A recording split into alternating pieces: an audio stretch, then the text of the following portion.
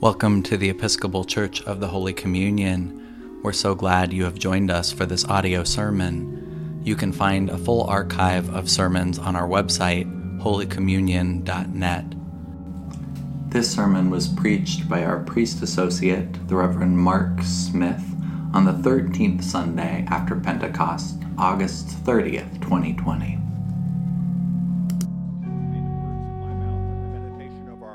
Be acceptable to you, O Lord, our rock and our redeemer. Amen. Clearly, Matthew's rehabilitation of Peter in last Sunday's gospel was premature.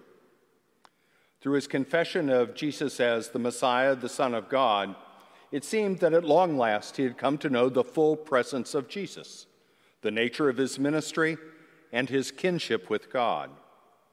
To be sure, this conclusion came neither easily nor quickly. Despite Peter's almost blind willingness to drop his fishing nets and pick up his life in response to Jesus' invitation to follow him, Peter repeatedly drifts from the path of faithful discipleship. In faith, he walks on the water to meet Jesus on the Sea of Galilee, but quickly is overwhelmed by fear and begins to drown, only to be rescued by Jesus and reminded that his faith is little. It is the same Peter who, with the other disciples, learns the essence of true faith through the witness of a Canaanite woman, a pagan, who simply sought Jesus' cure of her ailing daughter. Last week, however, we were led to believe that Peter's faith had finally reached maturity, so much so, in fact, that Jesus renames him the Rock and promises to build his kingdom, the church, on his shoulders. Yet this morning, we learn that Peter still doesn't get it. Peter the Rock is actually Peter the Stumbling Stone. Now, before we collectively roll our eyes, sigh in disgust, and wince at Peter's continued cluelessness, let's be honest with ourselves. Our individual journeys of faith, while distinctively different, each began with a simple response to Jesus' summons to follow him. Through our baptism, our study of Scripture, our shared worship and communion, and our ministry to others, our faith grew. Yet, like Peter, we frequently find ourselves riddled with doubt. We find ourselves neglectful of, if not hostile towards, those within our community whose needs and lives so differ from ours. And despite those moments of epiphany, when we seem to fully grasp the essence of God, we too stumble. This morning's gospel would be simple and straightforward if its sole purpose was to remind us of our repeated failures in faith and our inability to discern and live into the full glory of God. The challenge of this text is not, however, fundamentally about misguided or immature faith, but rather about the principal stumbling block that impedes a life of faith and a ministry grounded in the mercy of Jesus. The stumbling block? The cross. To be sure, we live in the bright light and hope of resurrection, but our journey into the fullness of the God is the same as his, and it begins at the cross. How difficult it must have been for Peter, who finally understood Jesus as Messiah, to now have to grapple with the prediction of his master's humiliating crucifixion, and how difficult it is for each of us to accept and even welcome the same burden of the cross in our own lives. The text begins with a profoundly important teaching moment in which Jesus begins to inform his disciples that he must journey to Jerusalem, suffer at the hands of religious leaders, be killed, and 3 days later be raised from the dead.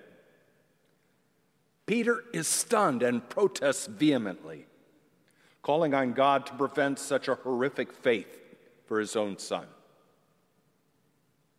And among the harshest words in the New Testament, Jesus sternly rebukes him. "Get behind me, Satan," he demands. Peter must have been reeling. After all, he was defending his Lord, protesting any thought of harm that might befall him, seemingly reflecting the faith which had developed in his long time with Jesus. What had he missed? Why this sudden, abrupt, and painful scolding? How could he, the rock, now be told that he was nothing more than a mere stumbling stone? We might be asking precisely the same thing at this moment. Missed by Peter, the disciples, and too often the church throughout the ages, is the verb in Jesus' declaration of his passion. He does not say, "I will," "I should," or "I want" regarding his suffering and death. Rather, the word is must. Jesus must go to Jerusalem. He must suffer, and he must be killed. This is neither speculative nor volitional language. It is intentional, purposeful, and unequivocal. Clearly, Jesus and the disciples were well aware of the many plots to destroy him, so obviously his declaration is neither naive nor uninformed. With no other possible explanation, we are thus left to understand that just as Jesus' birth and ministry were part of God's broader narrative on behalf of the world, so too will be his death, also on behalf of the world. The cross to which Jesus will eventually be condemned, that he will carry and on which he will die, is no accident of history, no mere tragic intrusion of evil into a holy life. Rather, it is a destination knowingly, willingly, and faithfully embraced. It is Jesus' goal. It's bad enough that Peter and his disciples missed this crucial insight into Jesus and God's plan of salvation. But the weight of the cross was not the only part of Jesus' declaration that went unheard. Indeed, he would suffer and be executed in Jerusalem, but on the third day, he would be raised from the dead. While the cross may be the destination, God's victory over death will be the result for him, for the disciples, and for us. Hopeful though this promise is, it is clear that neither he nor we can emerge from the empty tomb, however, without the journey to the cross. Rightfully, Jesus then instructs his disciples to take up their cross and follow him. But what is their cross? This seemingly innocuous pronoun, their, has been a real stumbling block for 2,000 years of interpreters, preachers, and faithful followers of Jesus. How easy it is for us to assume that the cross is individualized, personalized, a burden in our own lives. We bear the cross of failed marriages, fickle friends, and hateful bosses. We bear the cross of caring for sick children and aging parents. And we bear the cross of unfulfilling employment, social rejection, and personal failures. Bearing our cross truly has become synonymous in daily language with the challenges of our lives.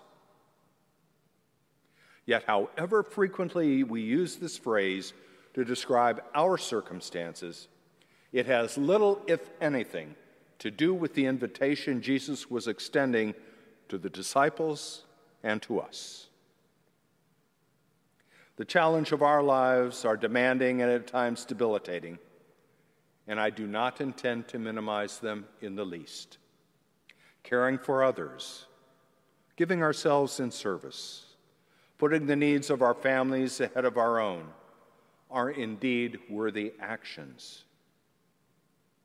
They may be difficult, they may be a burden, and they may be painful, but they are not the cross of which Jesus speaks. The cross that Jesus invites us to take up is not our own, but his. To follow Jesus, to be his faithful disciple, is to enter into the narrative God has created for him and for us, to enter into his suffering and death, and thereby to enter into his resurrection and eternal life. To follow Jesus is to give up our lives to him. And to follow him is to live in humble service to the community of the world in Jesus' name.